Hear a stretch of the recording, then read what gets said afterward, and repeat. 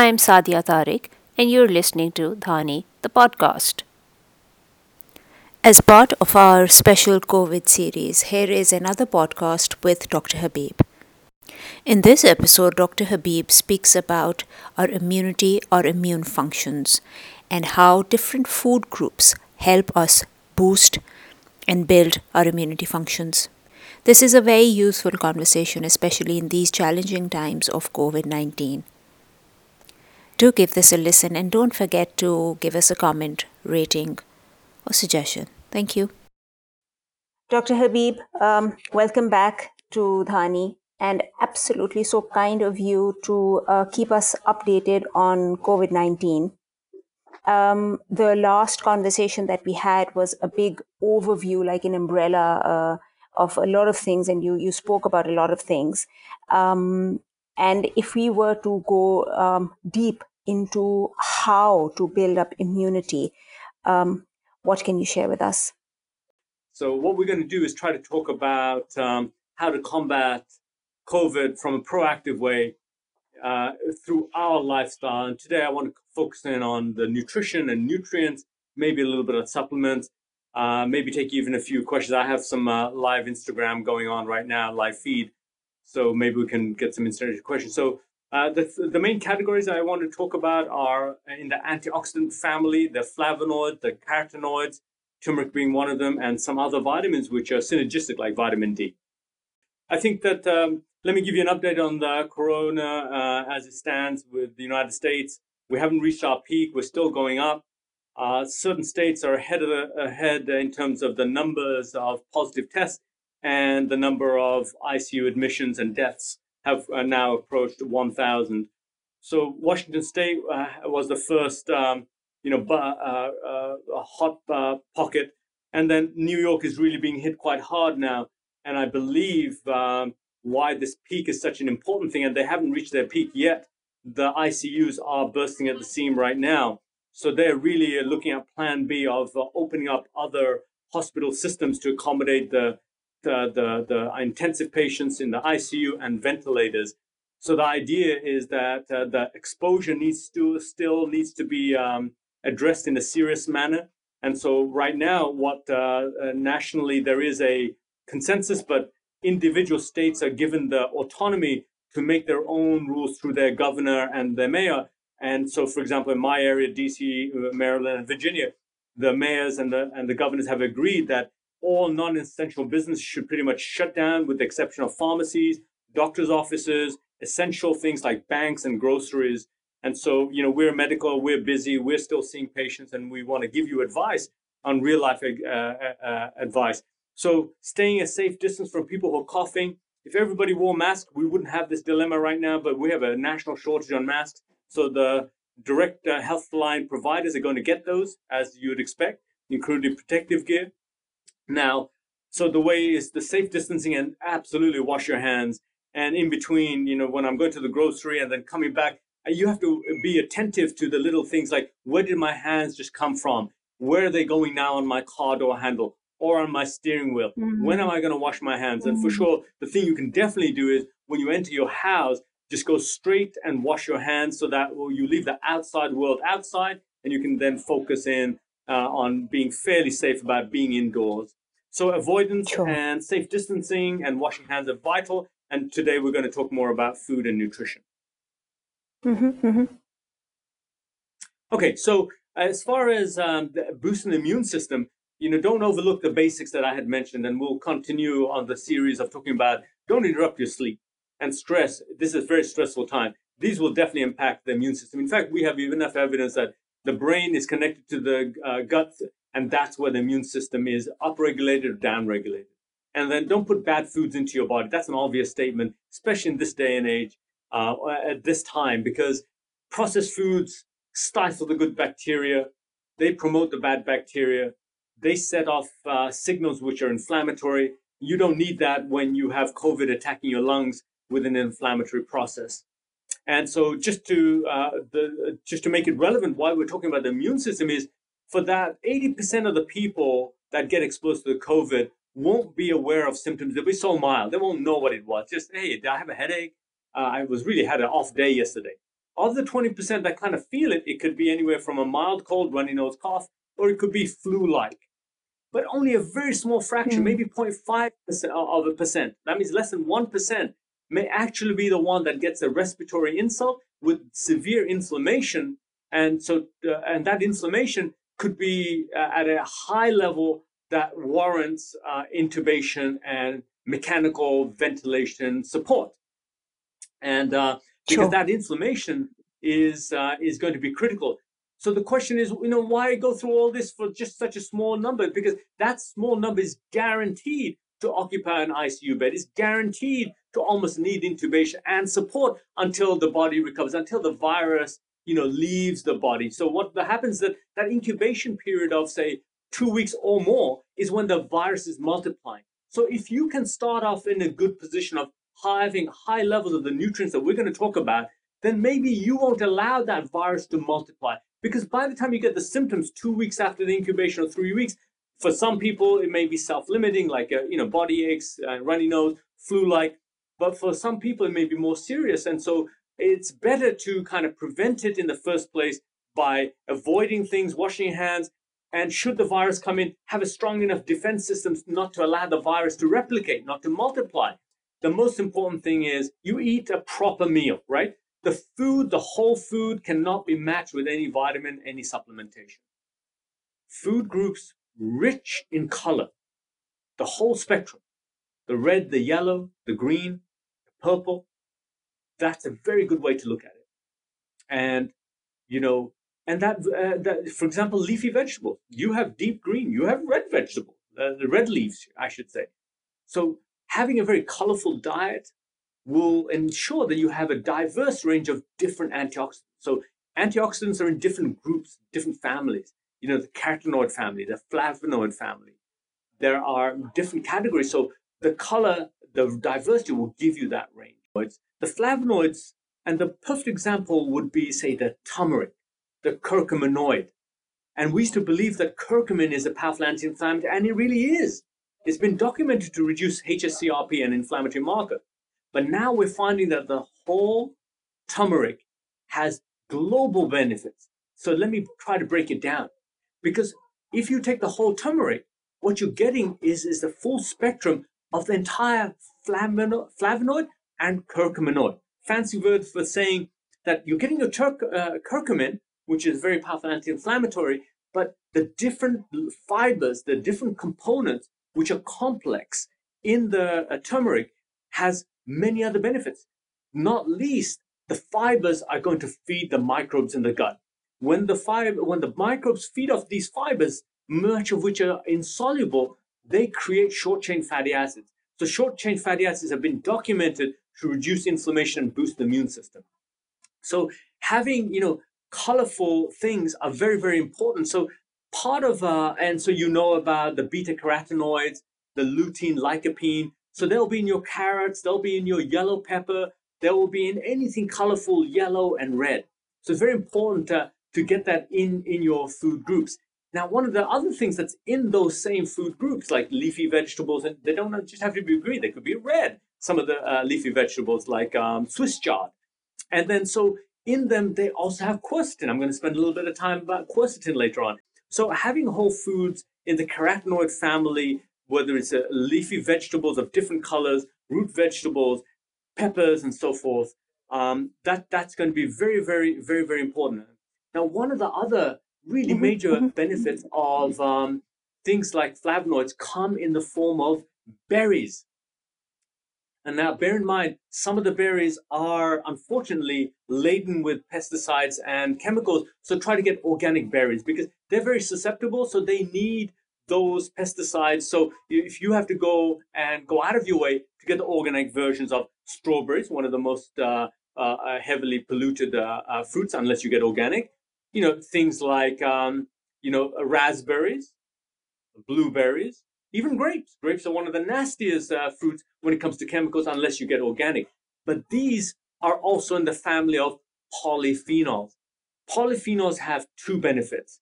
They are not only an antioxidant, which will boost your immune function. So if you haven't got the message, anything and everything that is an antioxidant will boost your immune function. How do I know? I measure it. And what's the opposite? Anything that's stressful or damages your immune system, like sleep, will result in measurable levels of low antioxidant function. Total are individuals as well. So these substances that polyphenols that come from berries and fruits like grapes, they encourage the diversity of good bacteria that make short chain fatty acids. They also convert hydrogen into acetate instead of hydrogen sulfide and methane, which are the byproducts of the less than beneficial bacteria. Now, again, going back to the diversity of good bacteria, they will support your immune system. So when you're eating the whole fruit, you're getting the antioxidants, you're getting the polyphenols, then nourishing the bacteria, just like the whole turmeric. And so increasingly, again, try to get the organic, then you can eat the skin as well. So you clean it and you can just dip it into, say, a yogurt or a dip. So once you've cleaned it, just dip it and eat it. That's what I've heard people doing. Now, anecdotally, people have said, I have some allergies and I take the whole thing and it's gone. And I believe it. Quercetin is abundant in many, many forms. And so we've always known it as a good product for allergies. Because it's called a mast cell stabilizer. Mast cells release histamine. People with allergies have a lot of runny nose and congestion and mucus. Well, quercetin is known for that. But quercetin actually helps in many other ways. So one of the ways that it helps is in its role of modulating cytokines. Cytokines are mediators for the immune system, so they modulate them, means control them in a beneficial manner. The other one actually is very, very interesting. What they do is that as an antioxidant, they scavenge the free radicals. So when they do that, they're actually helping you reduce the impacts of oxidation, which also damages the immune system. So you're mitigating the damage from oxidation. The other one that was really very interesting goes back to the nitric oxide, that nitric oxide synthase is necessary to produce nitric oxide, which also is beneficial for the immune system, but it's also very much important for blood flow. So nitric oxide is a vasodilator. So a vasodilator means that it opens up the arteries, which actually can help you lower your blood pressure. That's one of the untold reasons why people's blood pressure starts to rise when they're younger, as the blood vessels as they produce less and less nitric oxide after the age of 40, then slowly the blood pressure starts to creep up and they don't realize that it's the lack of nitric oxide, which could be reversed. And that's why, going back to your leafy vegetables, that's where the nitrates come from. So it's very important to eat nitrates and green leafy vegetables, because not only do you have the nitrates, you've got the folate, you've got minerals, you've got quercetin. That's why whole foods are so good. You can't just have one food group only. Have a diverse food. You can replace that with any vitamin. There's not a vitamin that can match that, but the synergy can definitely supplement. And so we want to give you the science behind that. So quercetin, when you have a bland diet, can be as little as 30 grams. But with a good, rich diet of leafy vegetables, good onions, red onions, grapes, and good berries, you can get that up much higher. But when we give supplementation, we give about 200 milligrams because of its impact on the lipopolysaccharide. So that is just a big word for saying when you have any hint of a leaky gut, you're going to have the toxins that come from the gut, leaving the gut into the bloodstream. They come in the form of lipopolysaccharide. That then induces inflammation, the inflammation pathway that you might hear about, the COX-2 pathway. And so we want to mitigate that. We want to have an anti-inflammatory mechanism, and they're no better than keeping your gut tight. Don't allow leaky gut. So we'll talk about that hopefully as well in this conversation, because don't allow that cascade to be unchecked, but it starts in the gut. That's why it's so all these healthy, wholesome food nourishing the bacteria is to protect that gut, to not allow the leaky gut. Even when the lab tests don't confirm leaky gut, it's there in many cases. If you take a good history, you find many reasons why people may have some element of leaky gut that allows opening big enough for things like fungus, candida to enter the system, which some people may be aware of, some people not. That's fine. But lipopolysaccharide releases toxins, and the body says, you know what, I'm going to deal with this. And there starts the cascade of immune response. So changing pace, and just to give you that that connection between that immune response, which is good because that's your body trying to protect you, but left unchecked can be a problem. Being exposed to constant influx of lipopolysaccharides and other toxic materials means that your immune system is constantly being revved up. So when you have that small group of people who have been attacked by the COVID virus, that virus has a propensity for the lung lining, short-term recruitment of these immune cells, these immune-mediated cytokines are good because they're going to they're going to mount a response and attack the virus. However, in a certain group of people, that less than 1%, that cascade can go out unchecked. So you want to mitigate that by being able to have enough of these antioxidants in your system so that the virus, once it enters, doesn't linger long enough to replicate and then keep provoking the immune system, then becomes unchecked. And then at that point, even steroids may not be enough to lower the inflammation because that inflammatory process is because of a virus. So using an antibiotic won't work. But the mechanism of action of hydrochloroquine, which was originally used for malaria, can be used also for rheumatoid arthritis in the form of hydrochloroquine. What it does, it facilitates the influx of zinc, and zinc stops the multiplication of the replication of the virus, therefore by mitigating. But you couldn't give yourself enough zinc when you were being attacked acutely. You couldn't give yourself enough quercetin. You couldn't give yourself enough. That's what's so important, that now is the time to be proactive, as I keep saying, because the same thing that boosts your immune system, believe me, will help you keep your inflammation down, which you will be surprised to hear. The inflammation is the number one risk for a heart attack. So whatever you're doing now to be able to combat the COVID is actually your way to prevent heart attacks in the future. Reducing inflammation is one of the best ways to prevent cognitive decline, or worse still, dementia, because inflammation is the root of almost every known bad outcome, whether it's colitis, whether it's arthritis, whether it's heart attacks or dementia. There's inflammation at the root of it. And what's your most powerful anti-inflammatory? It's your immune system. They are also, they may make an impact, because half of the people that really suffer from this late stage, this respiratory failure that can be the sequel to this COVID, are the people with underlying lung disease, underlying heart disease, underlying diabetes. So if you're a diabetic, the information I gave you, you have to take with a pinch of salt. You just cannot go all out and have all these grapes and strawberries, and because they're going to make your sugar go up, right? I just gave you that as general information. And so we have to customize that. If you're a diabetic, we need to do a little less on the fruit side and do a little bit more on the vegetable side, because they won't make your sugars go up. Mm-hmm. It'll make your lung disease and your asthma better controlled, because asthma is not controlled with just an inhaler or medication. You need to balance your omega-3, get it up, and reduce your omega-6. And that will have an anti-inflammatory effect on your lungs, particularly for people with asthma. And again, you will have the right balance of anti-inflammatory by having good bacterial diversity in the gut. So all the things that we're going to be talking about when it comes to flavonoids, beta-carotenoids, and polyphenols, and this diversity, this is in your diet, and then we're going to supplement that. So any questions so far? Absolutely. So I was just wondering, where does dairy, nuts, seed come in? All right. The easy one, you can go all out when it comes to nuts and seeds, all out, full of magnesium, selenium. I can't say enough good things about them. So full of minerals. It's good for you, good fats, right? Good fats. Don't be afraid of healthy fats. Everybody gives a bad rep to fats. Vegetable fats, whether it comes from nuts, whether it comes from avocados or coconut, these are generally good, again, in moderation. You just don't want to overdo anything, because too much of a good thing can be a problem too. Dairy, I have a problem, because dairy, even if you're not very sensitive to it, like lactose intolerance and things like that, even if you don't have acid reflux, dairy is mucus promoting, right? So for people with asthma that already produce excess mucus, where they have narrowing in the bronchioles, the airways, you don't want to provoke more secretory. And it's not just secretory in the lung. You have secretory cells all over the body, and that's good for you, right?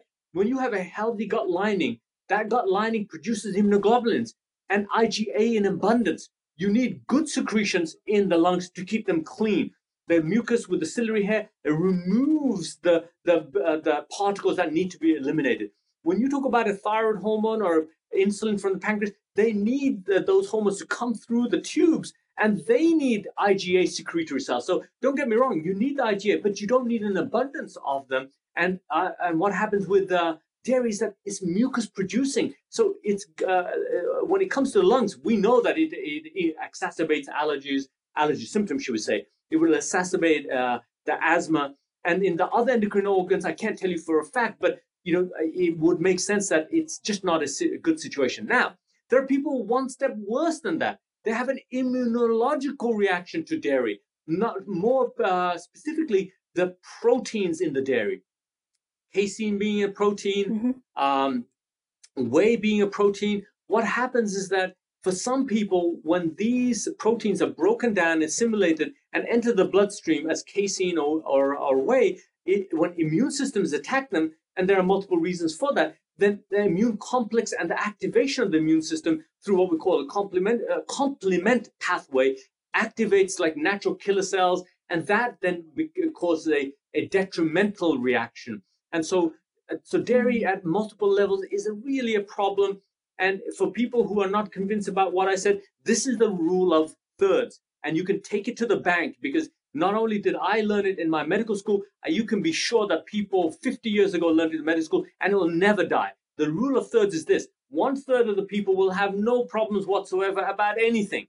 The second third is the people that have the severe problems, right? They have autoimmune disease. They have lung disease. If I'm not careful about my diet, I will the blood pressure and the diabetes and the inflammation. So I'm that 1/3. There's the third in the middle, the quiet third, the third that complains about symptoms, but they don't test positive for any disease, so they get sent home saying you're normal. The third that doesn't know any different. It's like, I've always had kind of ankles that are weak and ligaments that were tight and tennis elbow here and there. 1/3, nothing happens to them. So whatever I say, you can probably ignore me. You'll be fine. But good luck predicting who you are. Genetics can help you. The other third is unfortunate, the people that suffer and the doctor says you're fine. That's not true. That's where doctors like me will listen to the history very closely, have specific testing. We call them functional testing, get into the root of what you're saying. The food, inflammation, the gut barrier, the leaky gut. There are metrics for that, very different to liver enzymes and cholesterol and the standard. It's not going to be picked up there. And the third that actually present with autoimmune disease. They present with celiac disease. They present with heart disease. They present with dementia. That's a problem, because you don't fix that with just a pill. You got to find out where those layers were breached, from the gut layer to the immune layer to the inflammatory layer. And you've got to go through all those layers if you want to get to that disease to fix it. Yes. So I was just kind of moving on. I was thinking that inevitably we do tend to compromise on the colorful diet, and if we were to take supplements, what are we looking at? Great. Are we looking at omegas? Are we looking at vitamin D? Perfect. What are we looking at when you say supplements? Very good. So let me just go through the food groups very, very quickly, and then we'll match up with the supplements. So the food groups to really think about is the good fats, right? Why? Because they'll be high in omega-3, and I'm going to talk about supplementing. So salmon would be great. Organic egg yolks would be high in omega-3. Even the plant source fats would be good for you, right? So that's one food group. Sardines and mackerel and salmon, they're not only high in omega-3, they actually have antioxidants like selenium in them. So that's another good way to look at it. So the food groups you cannot go wrong with your diabetic or blood pressure is vegetables, vegetables, vegetables. I told you about diversity, but look, in this day and age, if it looks like a vegetable, eat it. Don't worry about which one is higher glycemic, low glycemic. Just eat it. Eat as much variety that you'll tolerate. So ones I particularly like, the green leafy vegetables, whether it comes from spinach or kale or collard greens. These are rich in folic acid, rich in B12, rich in minerals, fiber, insoluble fiber, good for the microbes. So a lot of positives there, right? So you can't go wrong with green leafy vegetables because we talked about quercetin's in there, folic acid's in there. You've got things that promote nitrates that promote nitric oxide production. Can't go wrong. And then I personally like to get my carbohydrates from whole beans and lentils. Whole beans, there's a plethora of them. There's a red one, there's a black one, there's a pinto one, there's a white one. And that is also not only good as protein, complex carb, fiber, and antioxidants because of that diversity in color. That's where I get a lot of my complex carbs from. So those are the food groups that we are talking about. But so, instead of thinking about dairy, dairy is not a place where you get vitamin D, because if you read the label properly, it says it's fortified with vitamin D. That means they've added the vitamin D. That is not going to be the same. You could easily get vitamin D3 from the store, and it'll be far more powerful, far more effective. And just to debunk the calcium story, vitamin D, the milk, 3 glasses of milk that's been perpetuated was debunked by Harvard University almost a decade ago, to say that 3 glasses of milk is not where you get your calcium from. Frankly, you get your calcium from the ground in terms of vegetables and nuts and things with whole grains, right? And dairy is not, because if you don't feed your cows grass, where are they going to get the minerals from? Where is that calcium going to come from? The answer is it's not in the milk. You have to get it from vegetables and natural sources that come from the ground. That's the calcium. And you're better able to absorb calcium if you have a good amount of acid in your stomach. A healthy gut system will have good amount of acid. Then you can absorb it. So unrelated, but I just wanted to throw it in there. So wholesome foods in the categories that I said. And now, so where do you get the vitamin D? Well, oily fishes. But the amounts are not that great. And so oily fishes actually have vitamin K in them too. That's great. So I always fish, absolutely. You'll be amazed at studies to show that even sardines, just eating sardines, can lower your blood pressure, because those amino acids, there are amino acids called citrulline that lower blood pressure. So you can get them from plant sources. The clean animal sources can actually be beneficial for you. Now, supplementation. So the vitamin D is not in your fortified milk. The vitamin D, you can get them from the oily fishes, but vitamin D supports natural killer cells. For people with the regular virus, the flu virus, or the corona, I'm not saying that you will be able to avoid all viruses, but the regular virus, easy. You take 50,000 or 100,000 for 3 or 4 days in a row, you will stop that virus from multiplying, and within 24, 48 hours, that virus is gone. Now, the thing about the whole foods and the things I just told you, that's just a fraction of probably how they work. That's based on what we know now. These whole foods just make the body work in a way that they would be able to help themselves. Now, so vitamin D, during an acute attack, you can shorten the duration of the virus by taking superdoses, but the maintenance dose is usually for an adult about 5,000 international units of vitamin D3.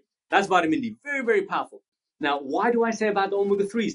Not just acutely, you have to build it up in the good foods that are high in omega-3, because they are part of the anti-inflammatory pathway, particularly when you combine them with the antioxidants that I'm about to tell you, that I've told you already in the whole foods and the supplements. They have this synergy. This omega-3 doesn't work so well when used by themselves. That's why when they have studies to show that, hey, it reduced heart disease or it didn't reduce heart disease. I just read another article that in cancer patients, they had almost a third less heart attacks because they supplemented with omega-3. And in people without cancer, they found that vitamin D actually probably prevented cancer. And then take a probiotic. Now, I can't go over all the list of which lactobacillus and bifidobacteria right now, but that's why you eat whole foods, because you're then using that whole food to nourish the bacteria, almost like a prebiotic. So if you want to take a good bacteria, would say anywhere from 4 billion to 20 billion or more, but things which are spore forming are of benefit. You don't want any level of leaky gut, because even a low level allows the outside world, the colon, the toxins to enter the inside world, the bloodstream, and then the immune system temporarily can handle it, but over long term, it's a big problem. So having whole foods, having a probiotic is very, very important. Dr. Habib, this has been truly incredible. It's, yes, as you said, this is not just for COVID. It is just to change the lifestyle for all ailments to come and prevent. Thank you very much. And I will speak to you next week. Thank you. Thank you.